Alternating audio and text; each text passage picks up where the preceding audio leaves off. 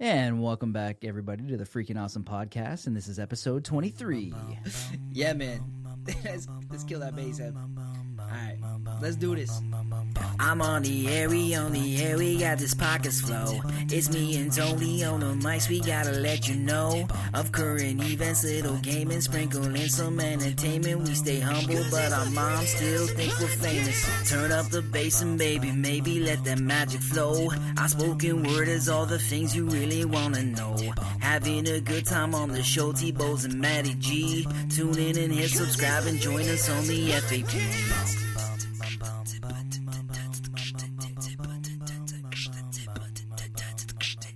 Welcome, everyone, to the Freaking Awesome Podcast. I am your host, Anthony, and sitting across from me is the technical whiz of the Getting Down Biz, Matty G. Bow, chicka, wow, wow.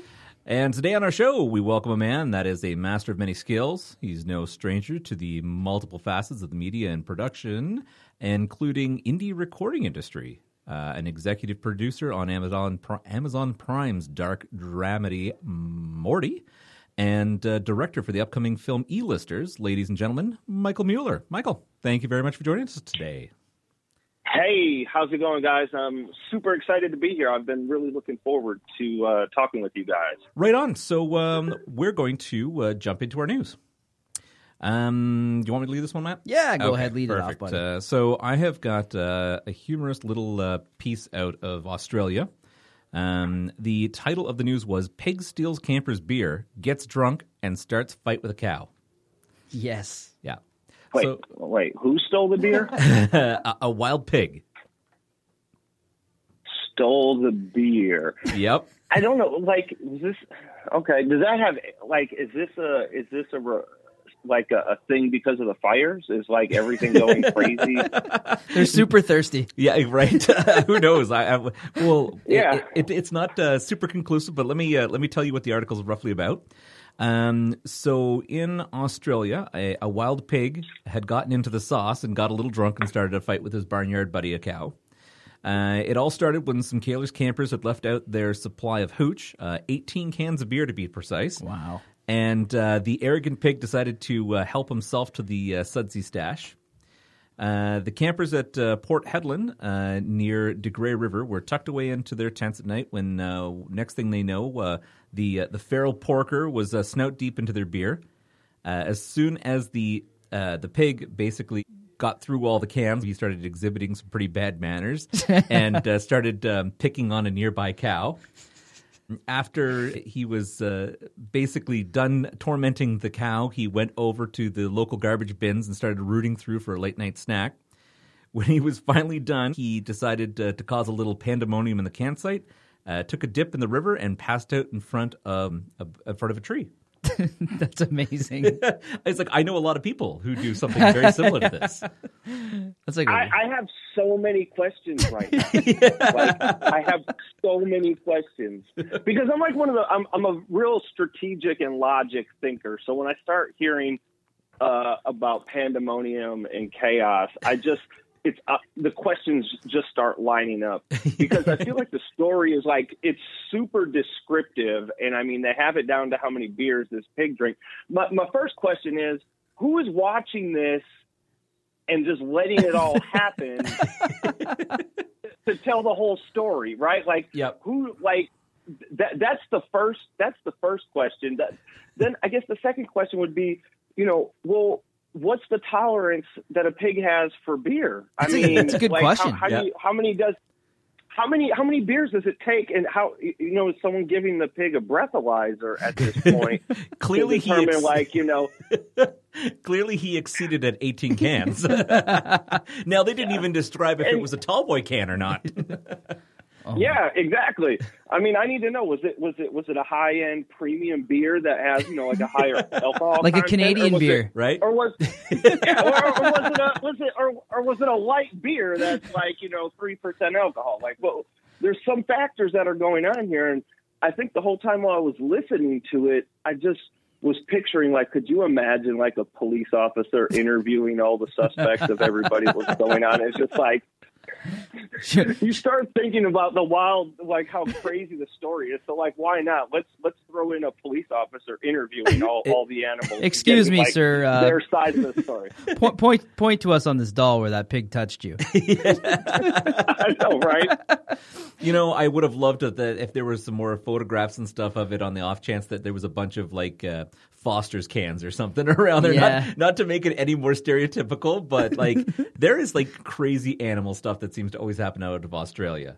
Oh yeah, Yeah. That's wild. So I guess it's something with them being down under. I guess that's just, it might be in the water. Who knows? Maybe in the beer. Who knows? It's probably their region of the country. You know what I mean? Remember that movie Varsity Blues? Yep. Didn't Billy Bob have a pig that was always drinking beer? One of the coaches, the big. No, it was one of the players. No, wasn't it the big guy? He was yeah, the player, Billy Bob. Oh, was he a player? Oh, I thought he was like a manager or something. Anyways, it just reminds me of that.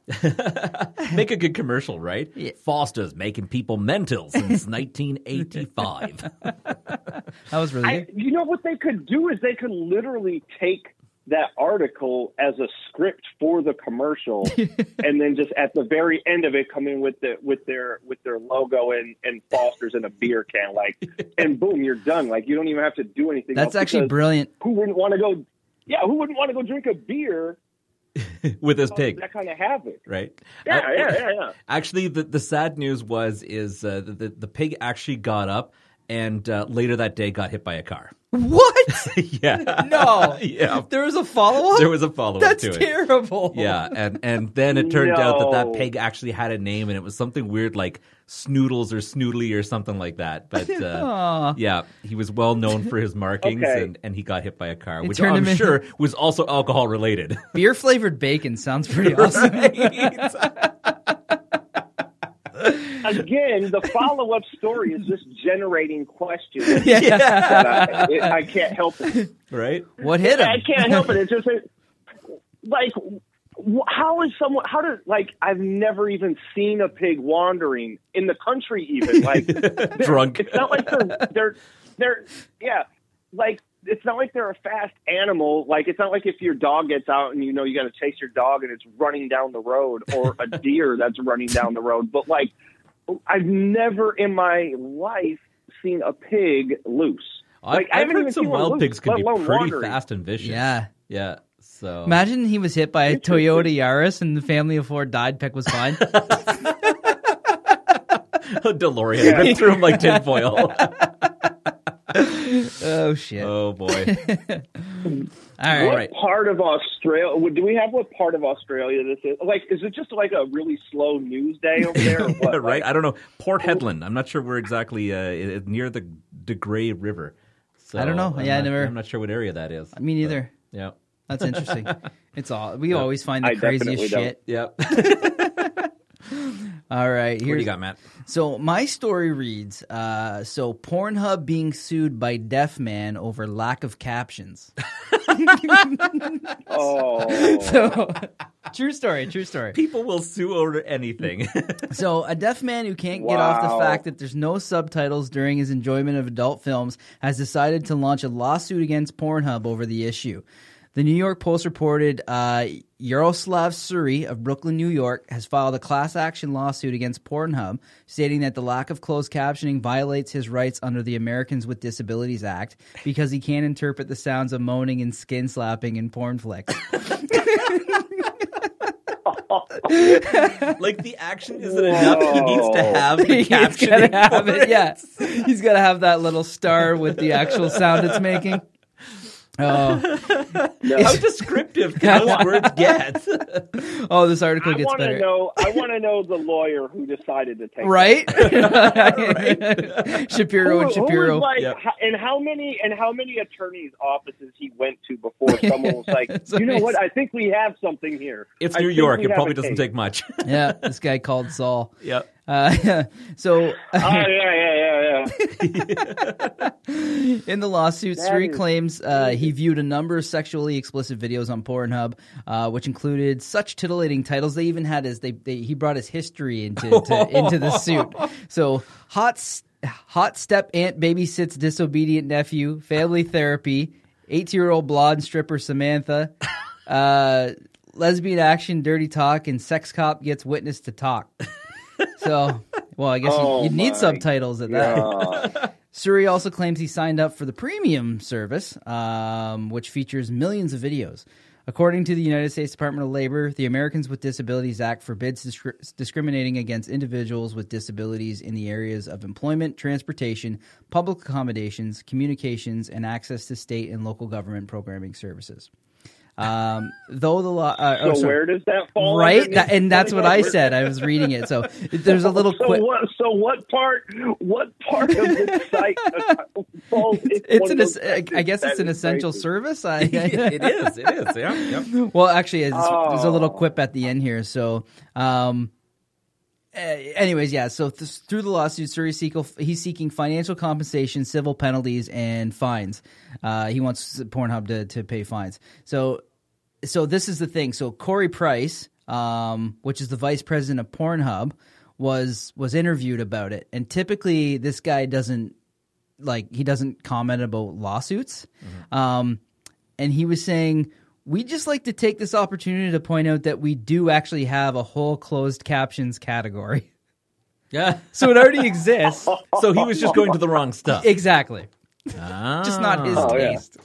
Well, and maybe that there lies the problem, right? Maybe his perverted tastes aren't within that category. I mean, that's what I would speculate. Yeah.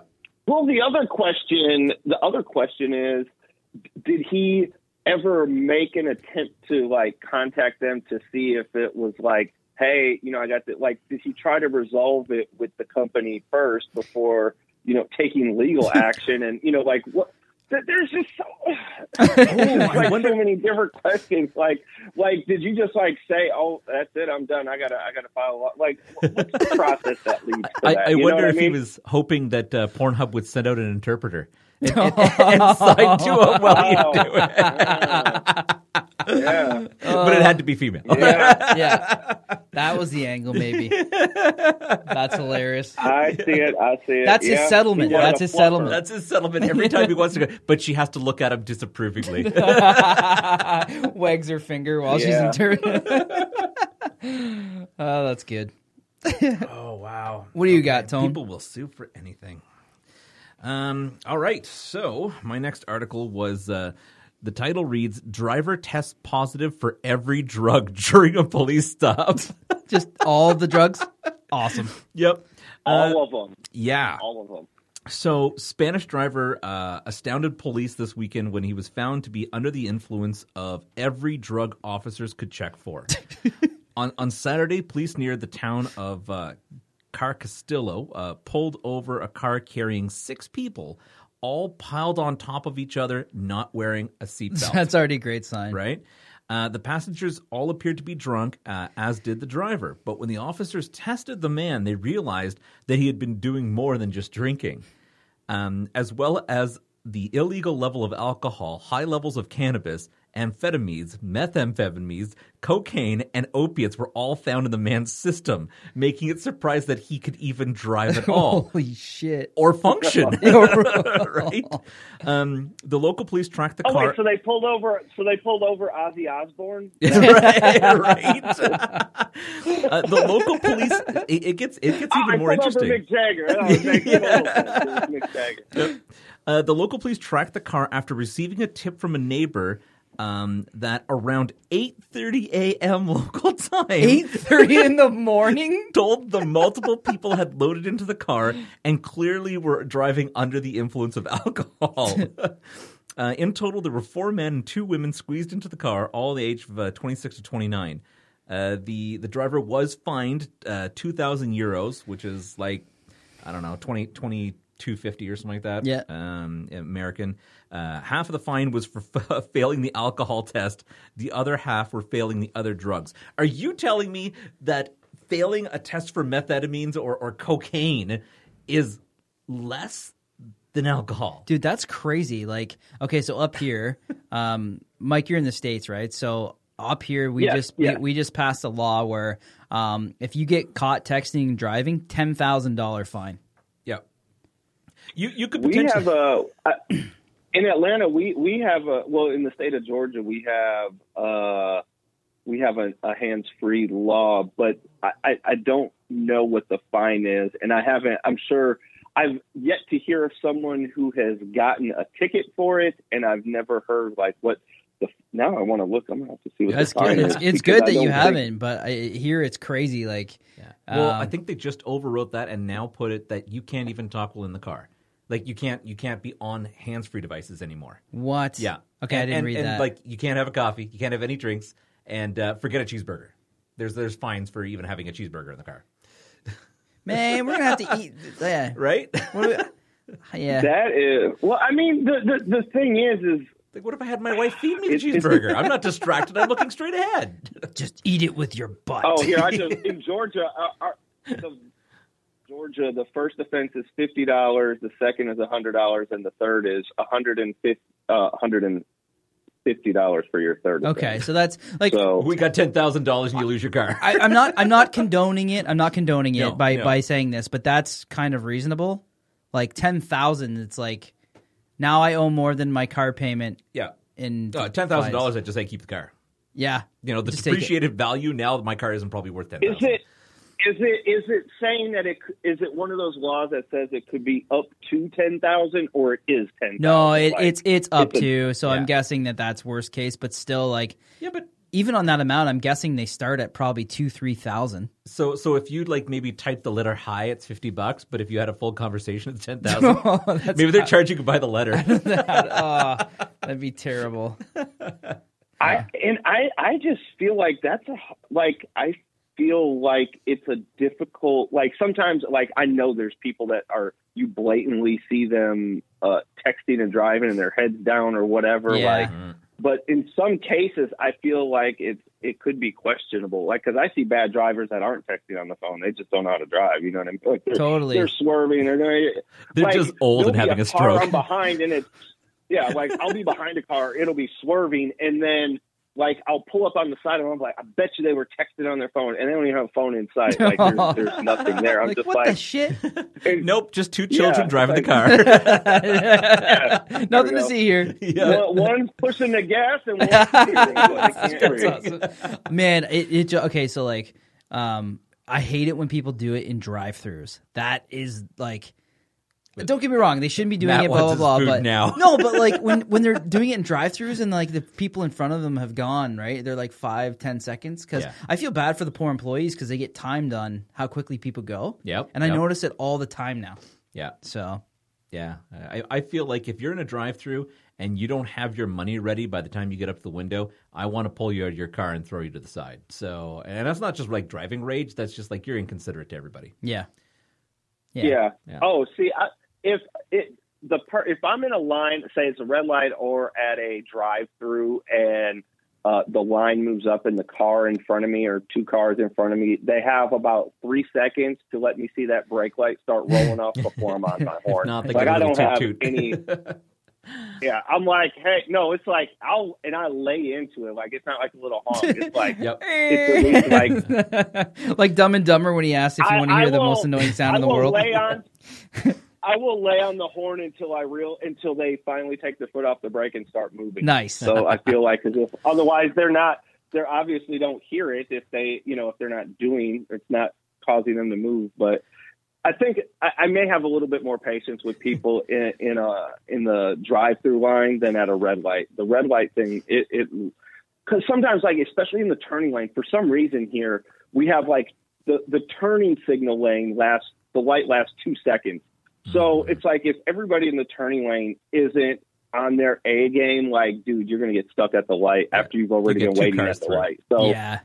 Nothing infuriates me more than being 3 cars back and not getting through. Right? On an advanced? Yep. Oh, it's frustrating. I know. Yeah. Oh, dude, I share that pain with you. I absolutely hate that. Yeah. You know, there is a flip side to this. When I was in New York, I could not believe that when the light turns green, if you're not halfway through the intersection, about 40 cars behind you all hit their horn simultaneously. It is the weirdest thing in the world. New York is a different it's a different breed of traffic and people. Like when the very first time me and my wife visited New York, and everywhere else you kind of like use the do not walk and walk signs as, it's not necessarily law as much of it is just like, it's kind of like a guideline. Suggestion. Like, we don't, but in New York, it's like, it's dead serious. Like when that thing turns red, because they know the cars are like at the damn NASCAR race, like as soon as their light turns green, they're off the line and everyone dead stops like at red. And then as soon as it hits green, it's like 50 people crossing the street. And it was like, you didn't like, try to run across, like making it, because it was like, it was 2 seconds red. Like, no, dude, you get ran over. Like, you know what? This finally makes sense to me. This conversation is brought to light when you look at a car in their commercials and they state, you can go from 0 to 60 in 2.3 seconds. I now know why. Yep. That's I'm from like, New York. Who the hell needs to go 0 to 60 in 2.3 seconds? New York. Autobahn and New York. Yep. That's awesome. The part they don't share is like you also have to go from 60 to 0 in an additional 2 seconds once you cross the street. Those are the tire commercials. Yeah, that's a Michelin. Yeah, that's the Michelin commercial. Yeah. Awesome. All right, Matt, what else you got? Alrighty, so a man finds his own grave at cemetery after his ex-wife put it there. So a man was shocked to find his own grave at a cemetery despite being very much alive. Alan Hittel said he was worried by the fact that nobody had phoned him for 3 to 4 months and couldn't figure out why. Now he believes that people thinks that he died, and he wants them to know the truth. He blames his ex-wife for putting the gravestone there, though admits he cannot be certain. Alan, 75, a retired welder from Forfar Tayside. This is actually in Scotland. Oh, okay. So, he said, my phone hasn't rung for 3 to 4 months. I've been confused by it all, but now I know why nobody's been calling at least. And besides, I don't even want to be buried. I want to be cremated. Just throws it out there in the news article. Slow day in Scotland. Wow. So he just wanted to declare to everybody that he's still alive, and that the reports of his death had been greatly exaggerated. So going a little off script here, apparently, because I read a lot more than kind of what was script thing again. Why don't I ever get this? Yeah, it's a thing. So. I guess his ex-wife, when they broke up, bought the plot of land. Yeah. Okay. And just before they broke up. She kept the plot of land. He knew this, right?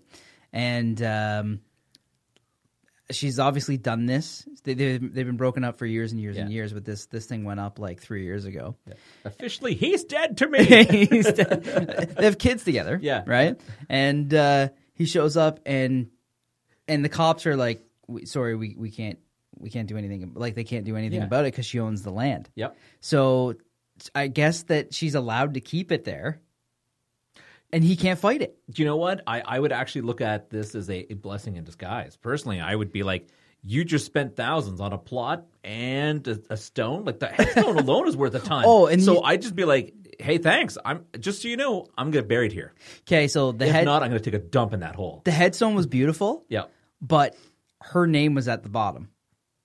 Okay, so dump in the hole it is. Yeah. So it's like, isn't that like the ultimate fuck you? Like, yeah, it's pretty smart actually. Right? Yeah.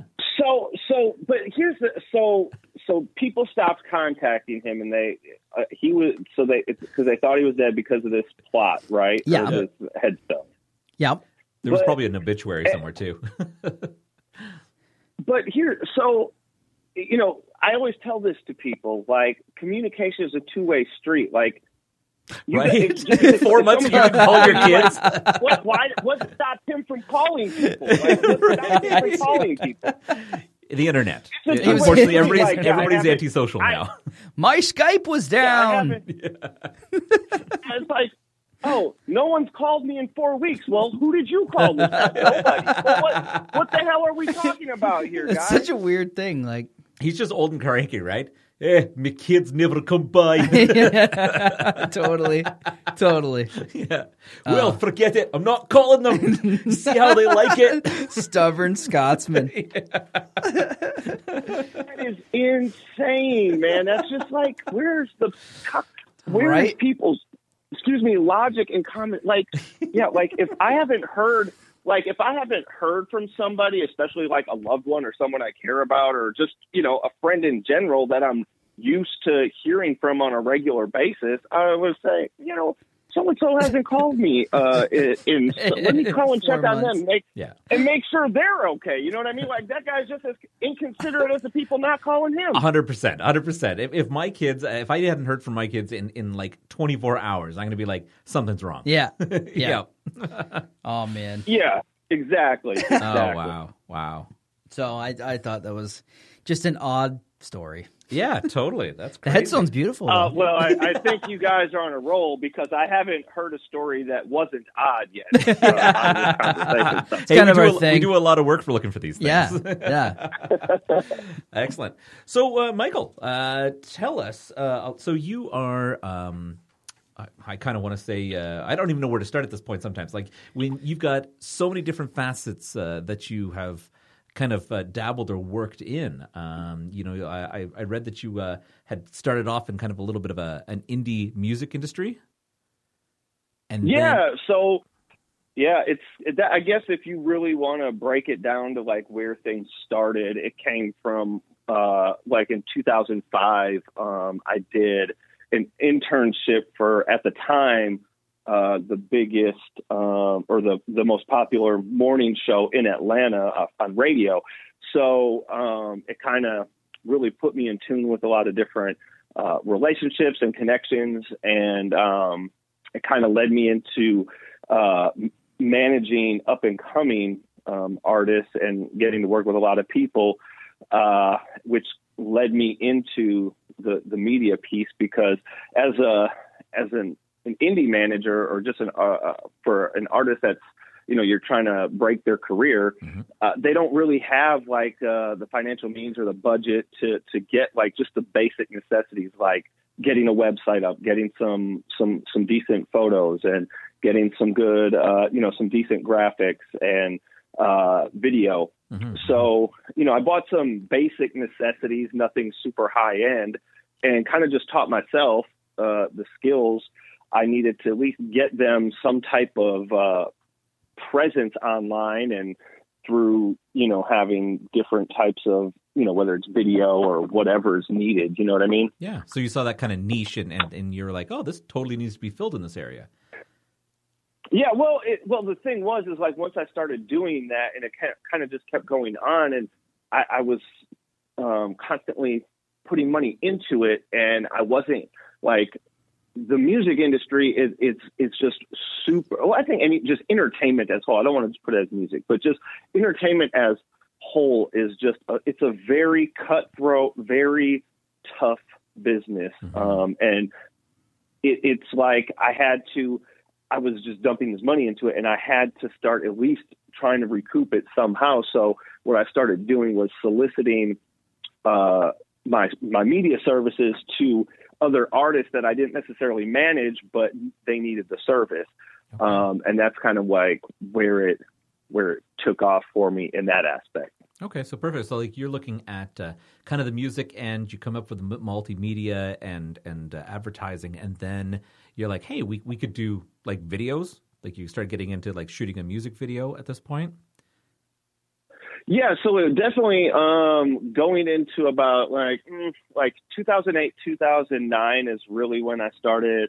I would say 2009 is probably where I started going into more of the music, directing music videos, producing music videos for artists and bands, and a wide variety of different genre music. And then in 2011, I had somebody hire me to shoot or produce and film a marriage proposal in the form of a movie trailer. And what we did was we played that movie trailer in the theater before the movie Fast Five played, with the girl in the audience, and we secretly captured her reaction to it.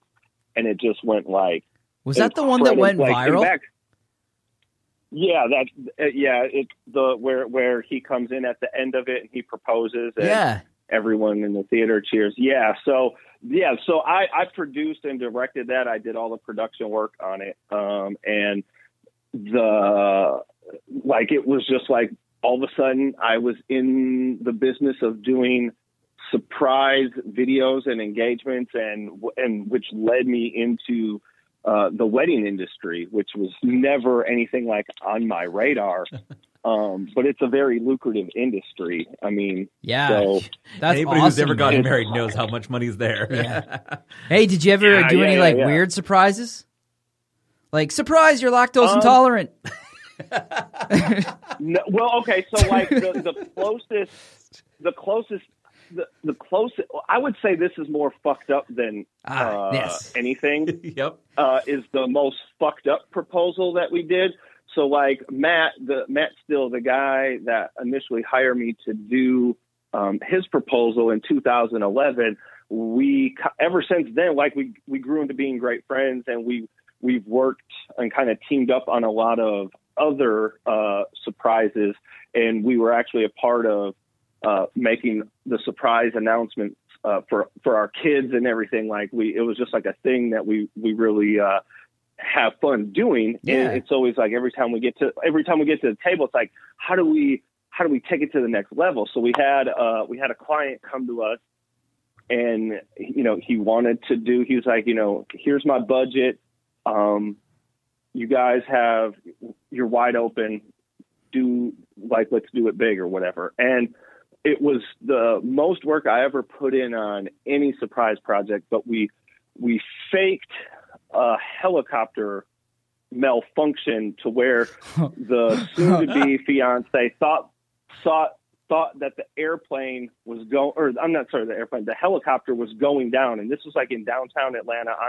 Like they were going into land on top of the Westin Hotel in downtown Atlanta, and all of a sudden the pilot hits this alarm and it's ringing off, and she starts shaking the helicopter back and forth, and she's like, we have an engine out. But the thing is, there's only one engine on a helicopter. Yeah. So if it was one, there's not like a backup keeping it up there. Yeah. You know what I mean? Yeah.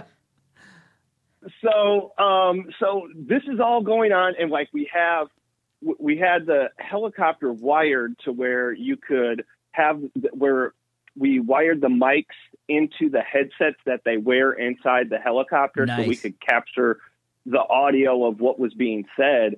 And and they have a bunch of kids. So like when this started going, it was just like the fear in her, like it was like, that's why I said it was like fucked up, because like it genuinely scared the living shit out of Yeah. her. So yeah. You can see it was a very point to that, right? It'd be like, well, you survived that. Clearly, wedding at this point would be nothing. Will you marry me? So, yeah. Well, so this is how it goes into it. So like they finally land. Our groom to be, he gets out. He's acting as if he's in a frantic, and he's just like terrified, and he like leans down like he's going in to capture his breath, and she comes over to console him. And then that's when the whole proposal happened. And it happened on top of the roof of the Westin in downtown. You have like the whole skyline of the city in the background. I mean, it was just like super like crazy. Like, yeah, it was the craziest awesome. thing. That's that I could definitely see that being like a weird one, right? As long like, as she said yes, money well spent. Yeah, totally. Yeah. But like having a traumatic, she's got PTSD now. Yeah, totally. Right. Yeah, she still goes to a psychiatrist. Yeah. It was like 3 or 4 years ago. They're married now, so she's covered under his benefits. Yeah. Yeah. So it's just like, it was great though, because at first I was like, dude, I don't even know how I can explain this to like the helicopter rental company that worked with us on it. Like it was like a lot of very odd conversations about, because, first and foremost, they're going to, safety is going to be their number one thing in anything. They have a brand and image to protect. So it's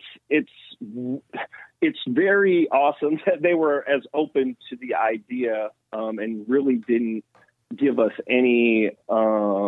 not really give us a tough time about it. We actually had a tougher time getting our cameras through the Westin Hotel. Oh. because they just, well, see, the Westin Hotel, it's upscale. It's one of the more upscale hotels in Atlanta. So, it's like, not the Westin, I'm sorry, the W, which is, is a lot of a lot of celebrities stay at it. So they have like this very strict no camera type policy and rules. So like because what we did, we tried to structure it to where like we had someone in the lobby that was watching them check in. So we like tracked their whole path through the whole thing. And if you guys go out on like YouTube, it's called A Proposal to Die For. Okay. So that's awesome. Know what I'm doing tonight. You know what? People do crazy stuff when you tell them it's for like a proposal, though. I could be like, I'm going to come back later and rob this jewelry store. It's for a proposal. They're like, take what you need. Yeah, right. Yeah, no, I'm about to get proposed. That's great. I'll bring it back. Oh no, that's crazy, man. Borrow it. I'm gonna bring it right back. I promise. I swear, I'm bringing it right back. I promise. So that I mean, from there, I just really got catapulted into doing a lot of weddings, and which is it's a really rewarding experience being able to capture someone's big day. It's like one of the biggest days they will remember. So being able to capture that in a cinematic format and kind of give them their own, little short film of that day. It's always a pleasure doing that. Yeah, that's definitely. It's totally funny. Well, first of all, to actually hear like your music industry into wedding and film and now into like producing and directing, like it's kind of a very interesting like curve. If you were to look at your career on you'd totally be like one of those bell curve graphs, right? Yeah, and in a good way. That's really cool. Totally. Yeah. Well, if you asked me if you would tell me in 2005, like, by 2020, you'll be directing movies or, films or series or episodic things, I would have laughed at you. I would have just, but it wasn't even on the radar at that point. And mainly just because I was like, well, I never went to film school. I never at that time, the gear to do to get the type of quality that we're able to get now wasn't anywhere near anything that I could afford then. But the DSLR and the digital game from that started back in 2009, it's just gotten better and better and better, and it became more affordable. So in 2015, I came to the realization that no matter how great of a wedding I shoot, no matter how great of a music video I do, regardless of who I do it with, because I've shot in videos with Young Jock, Kilo Ali. I've done parties with Big Boy from Outkast. Mm-hmm. I did all these things, and there was still nothing that was in there that said a studio or a big time producer is going to come and give me a budget to make a film or hire me to direct a movie, because at the end of the day, I didn't have that in my resume. It didn't matter if I could do it or not. I didn't have anything that showed I could do it. So what I ended up doing in 2015 was starting it was an Indiegogo fundraiser for my first short film that I co-wrote and directed.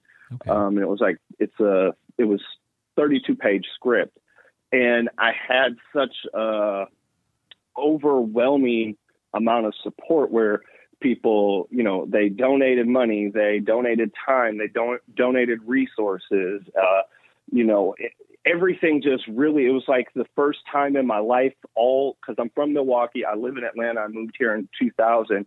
It was the first time ever in my life that every single path crossed each other, from like my family life to my professional life to my extended family life. It was like everybody came together to help me shoot that film in a 3-day weekend that took just an enormous amount of planning. Wow. And then we shot it in February of, was it 2016, 2017? And then in that summer, we did a big red carpet premiere at a theater in Atlanta. And just, again, a whole another night of just people coming out and supporting the art and, you know, being there. So like, there's some people, like I've known them I met them like shortly before the shoot, and was people there that I've known my whole life. So it was a really awesome experience, and it really lit the fire, because when I started that project out, it was like, I'm either really going to hate it or I'm going to really love it. And there's only one way to figure it out, and that's do it. And like they say, I drank the Kool-Aid, and now I'm just the guy that wants to tell stories. And that's kind of where it's led me to this. That's awesome. That's actually an excellent transition, because I was hoping you'd tell us a little bit, just for our listeners that, assuming they haven't seen it yet, tell us a little bit about Morty and what it was like working on that. Morty was so little backstory on Morty. I've always had this very I've always had extreme anxiety when it came to talking about or dealing with death. Like I tried to avoid the conversation at every level. Like I didn't go to funerals. I wouldn't go. I try to block it out. Like it didn't exist to me. And I think that probably comes from me not having had experienced a lot of close personal death in my life. But when my grandmother passed away, which was someone I was incredibly close with, and you know, in her last wishes, she wanted me to do her eulogy, which was probably the most difficult thing I've ever had to do in my life. But when I got through that and I did it, I said, I'm just going to tackle this fear is stupid. I'm just going to tackle it. And I'm going to do that by really throwing myself into the flames. So I got with my good friend Brad, who co-wrote Belief, my short film that we did.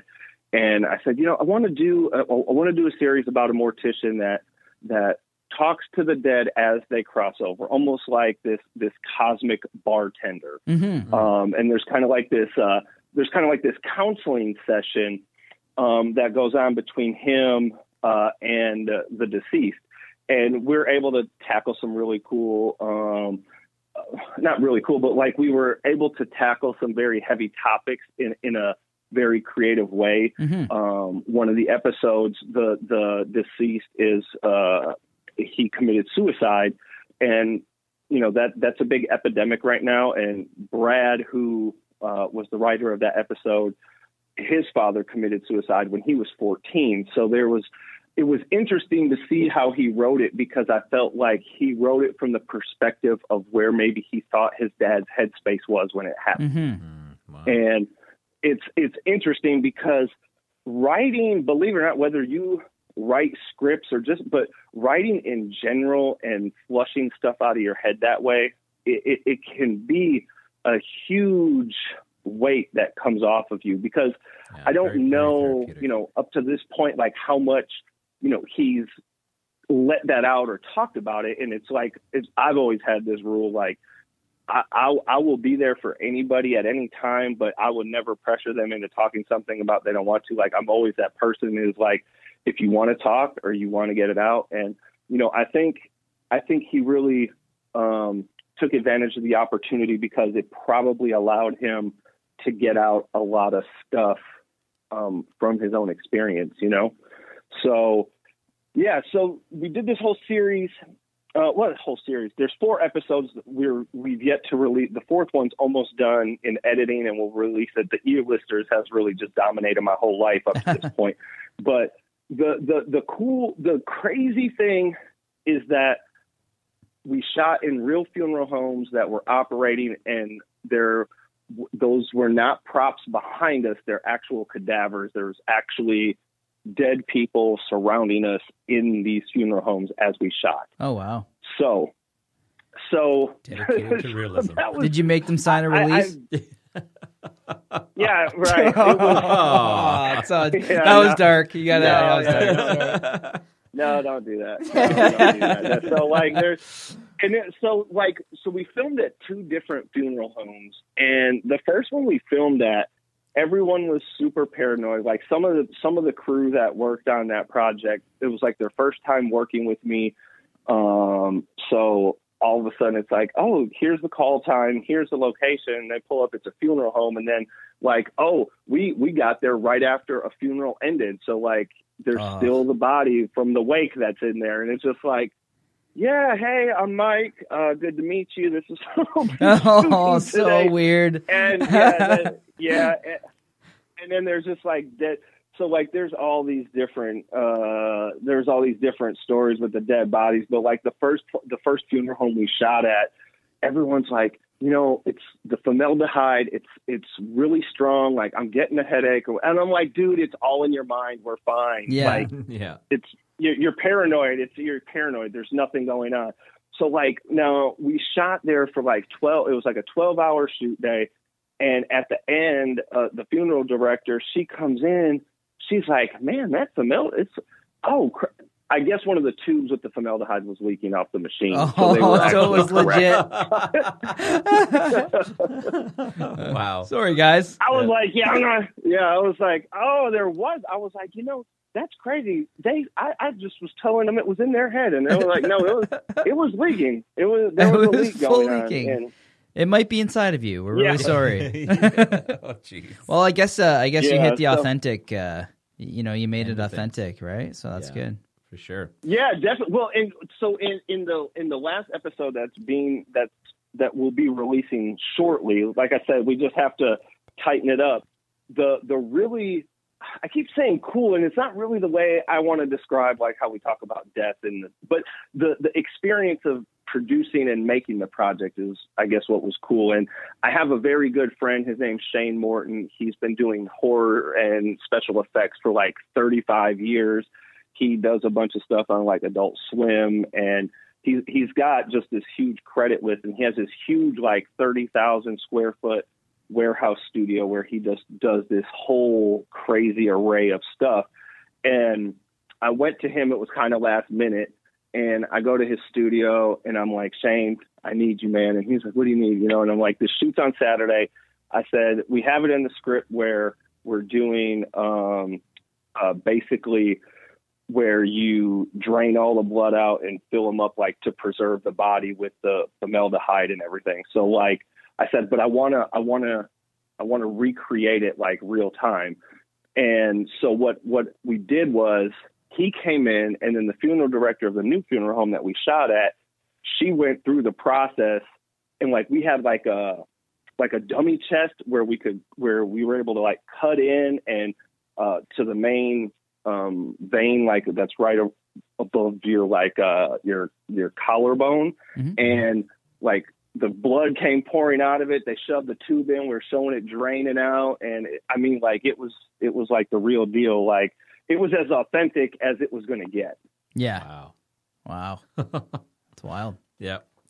That's now you had mentioned in just a little bit earlier you were talking about E-listers. Congratulations! I hear that is about to release. Yes, so the premiere is March 12th. We'll do a huge red carpet event on March the 12th, and then it'll be available for digital purchase or rental on Amazon the following day on the 13th after we do the premiere. Okay, that's perfect. Now I watched the trailer. It actually looks quite interesting. Maybe just quickly for our viewers, you can or our listeners, you can kind of sum it up for them. Yeah, absolutely. The story is about the interesting life of what being a background actor is, which is really like they're treated like third-class citizens. They're treated like the redheaded stepchild in the entertainment industry. And they're really not given any of the credit that is due. You know, they consider them moving wallpaper. You know, they're just background music. You know, so it's like we Edward Reed, who is the writer and executive producer who stars in the film, he wrote this amazing script with, you know, around this misfit band of extras that kind of like they're rebelling against the system to make it, is what they would say in Hollywood, to make it. And we just have some really great standout characters. It's super funny. There's definitely going to be some breakout roles for some of the talent that we had there on the film. And, you know, the big thing is that it was filmed by Atlanta, with Atlanta, for Atlanta. So, and the reason I say that is because everyone has this conception that Atlanta's this huge production city and the film industry is booming here, which it is. But there's a very distinct line between Hollywood and the indie market. So, like all the projects coming in here that are shot here, the above the line people, like your directors, your director of photography, producers, all those people that are essentially from the beginning through pre-production till the end of the film, none of those roles are being hired by people in Atlanta. Like they're bringing those people in from LA and New York. Same with your leading roles for your casting, your supporting and leading roles. Like those are people being flown in. Yeah. So this was kind of like our big FU to those people, saying, look, we have the talent, we have the skills, we have everything, and we did it without anybody's.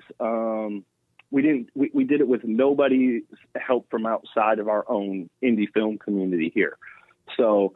That's really cool. I think that really says something, because it was over 150 people took part in the making of this film. And I think and we shot 77 pages in 7 days, and we did it for under $20,000. And I just think that speaks volumes in itself. And the greatest thing about it is, like, nothing was sacrificed to do it at that level. Like, none of the quality wasn't sacrificed. Like, when you watch this film, you're going to be like, they spent a boatload on it. Like, where did they get the money for it? And essentially, we really didn't. Like, because it looks that good. It's shot in 4K ultra high def, and we had 6 locations that we made look like 20 locations. So it was like, you know, it really forces you to be creative and find ways to make it happen, instead of, oh, we don't have the money for that, we're just not going to do it. Like, no, find a way to do it, make it happen. Yeah. That's amazing. I mean, and just from your trailer alone, I would have assumed you spent like 10 to 20% of that budget right there. Yeah. So, yeah, it was really well done. Excellent. Thank you. I appreciate it. Yeah. So we're going to move over to our little segment here called Rapid Fire Questions. And for the listeners who are just joining us today, this is where Matt will ask Mike 20 quick questions. And Mike, you just have to give us the first thing that comes to mind. Oh, Lord, I'm nervous about this, man. Everybody gets nervous. I don't know what to expect. No, it's not. It's not too bad. Yeah. It's just quick. Yep. Day-to-day things that people would love to hear. All right, man. Let's give it a shot. I'm ready when you guys are. All right. Question 1. Favorite movie of all time? Breakfast Club. Favorite rock band of all time? Led Zeppelin. Favorite food? Pizza. Favorite book? I don't read books. Favorite Marvel character? Wait, favorite what? Marvel character. I don't like Marvel movies. Favorite song from the past year? From the past year, I don't know. I don't know. Past year. Does it have to be current? Like a current song from the year? Or could it just be my favorite song? Something that you just over the last year. What? I really like. I like the Ed Sheeran song. What is that about the body moving? Whatever that song is. I don't know the right name of it. But that's been my jam for a minute. I know exactly. I like that song too. Actually, beer, scotch, or wine? So catchy. I do whiskey. I do actually Canadian whiskey. How about that? Good choice. That's all I drink. Crown Royal. Yes, yeah. I'm a Crown Royal. I've been a Crown Royal actually when I was doing my party promotions in the nightclub days, because like I would DJ. I was a Friday night DJ in our club. We had about 600 to 700 people that came out, and my birthday is in August, so Crown Royal actually sponsored my birthday one year, and they gave me a Crown Royal Yeti cooler, and it's purple and yellow, and it has like the logo on it. It's like it's my most prized possession. I don't even like go tailgating, but I look for any excuse to pull out my Crown Royal Yeti cooler. That's awesome. Like, is that a Yeti? Yeah, like, dude, I've spent a lot of money with Crown Royal. I have every single bag that I've ever drank since I was like 21. Like, I have all the bags. I have garbage bags full of the Crown Royal bags. Great for holding all those marbles. Yes. That's sick. Favorite DC character? Oh, okay. This is very specific though. Okay. And it's the Michael Keaton Batman, and that's it. Excellent. That's a good choice. That's my favorite Batman too. Me too. Yeah. PC or Mac? There is no other Batman, and I will argue with anybody any day of the week. There's only one Batman. Could be Robert Pattinson. That's right. We'll see. PC or Mac? Oh, I'm a Mac guy. I have an Apple tattoo on my arm. Oh, nice. Yeah. iPhone or Android? Yeah. Obviously iPhone. I was going to say, if you don't have iPhone, yep. Yeah. we're getting a cheese grater coming down there and taking that tattoo off. Yeah, I know. Yeah, right. Poutine or fish and chips? Wait, what was the first one? Poutine or fish and chips?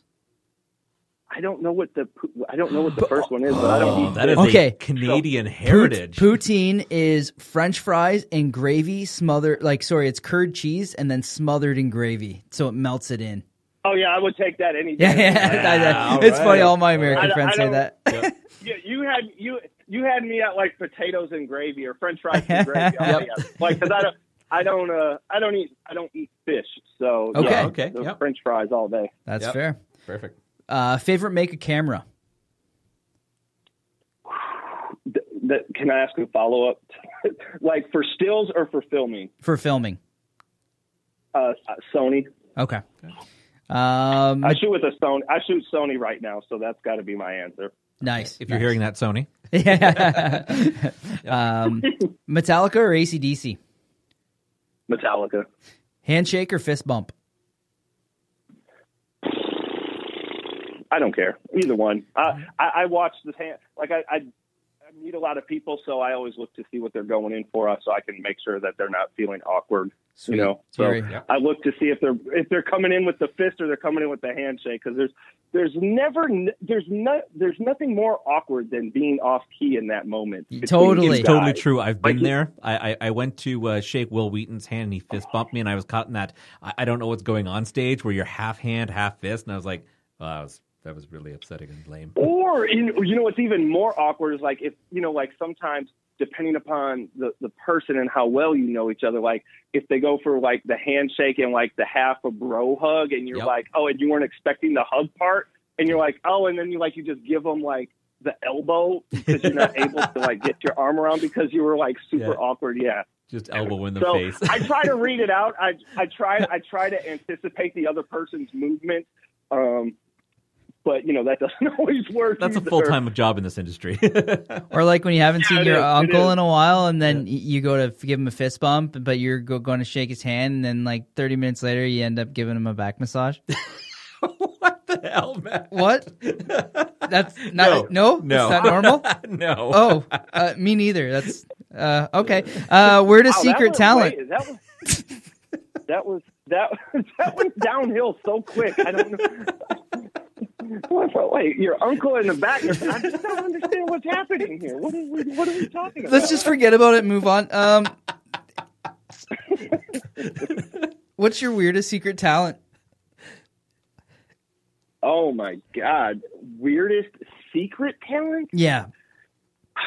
Okay, here it is. You guys ready? Yep.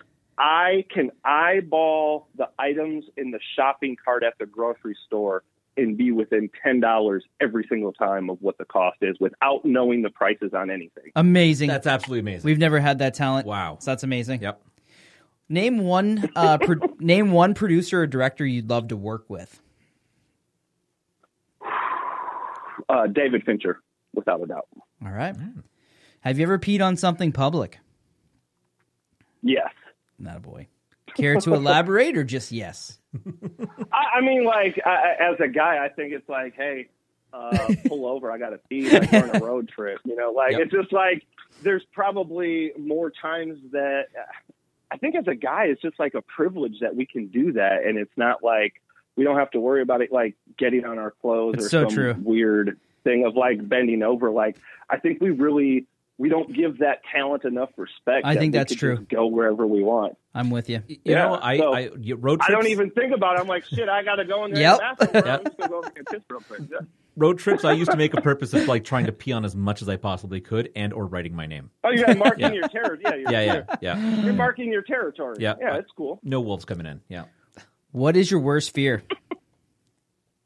Death. I would say death. Yeah, that's fair. That's fair. Boxers or briefs?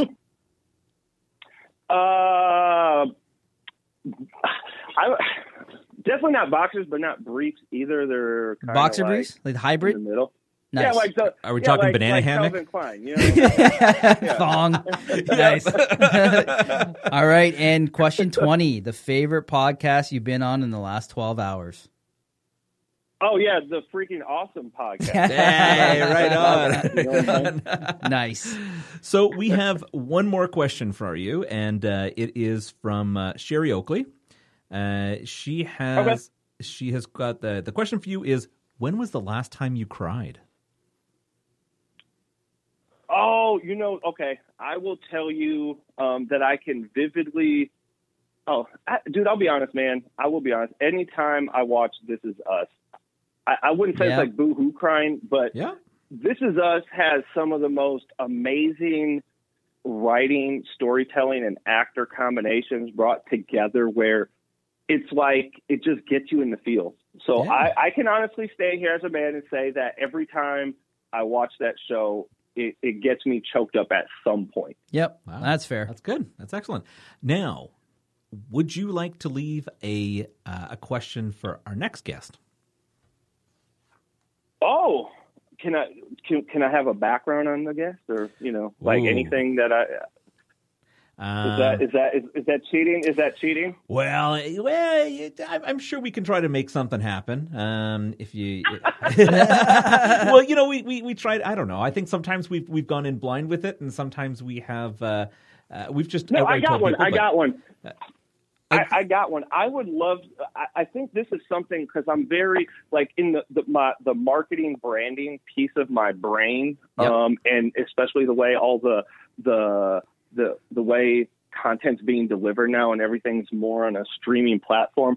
I would just love to find out the way the person finds new shows or new movies, like outside of the typical, like how do you find the next binge show you're going to watch? Like, okay, that's a good one. What is the different? Yeah.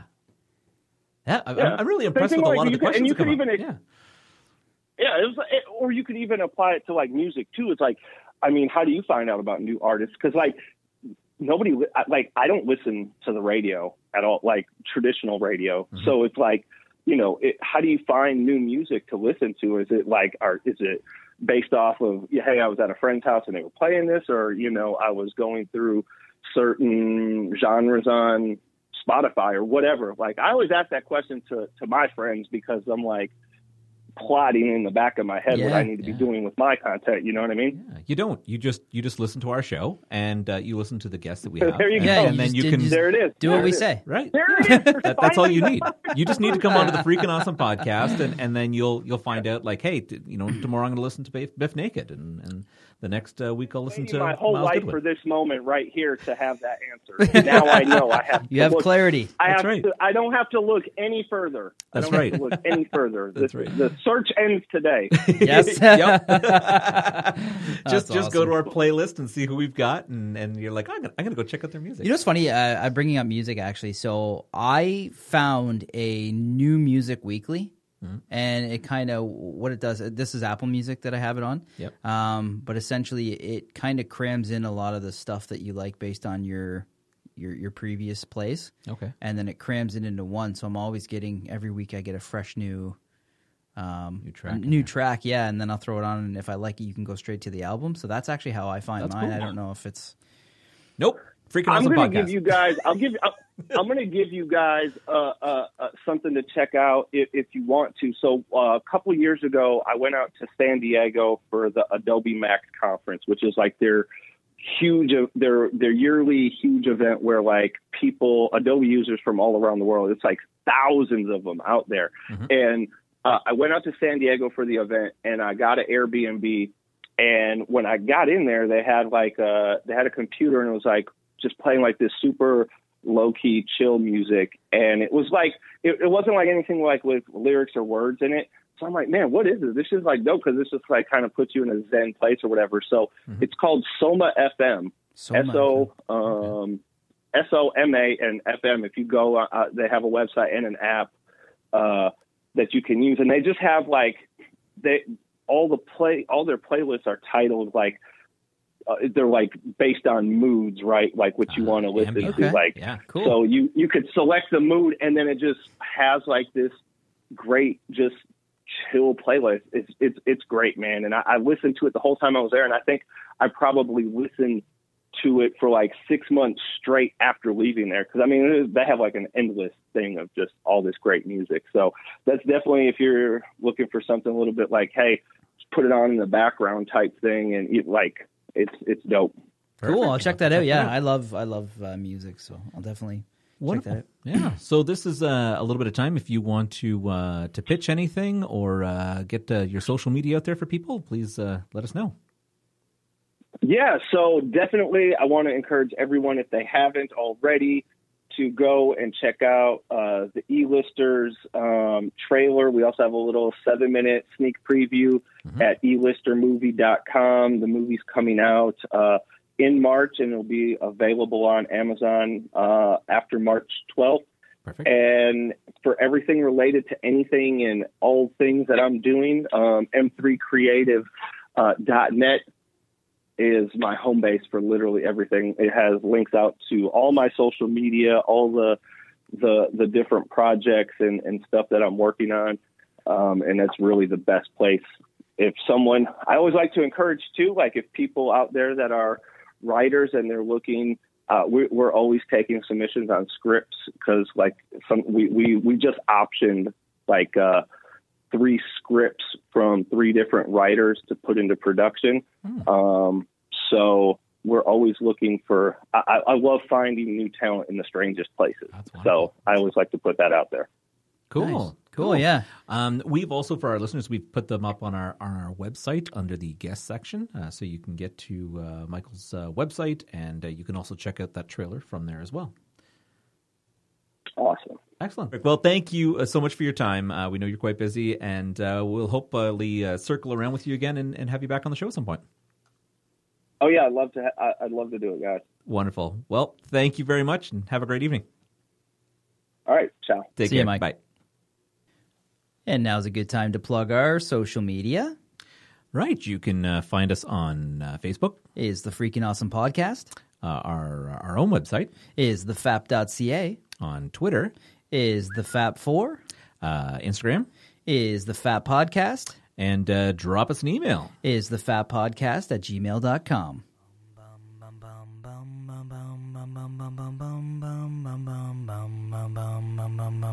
I'm on the air, we got this podcast. Not again. Wicked sweet.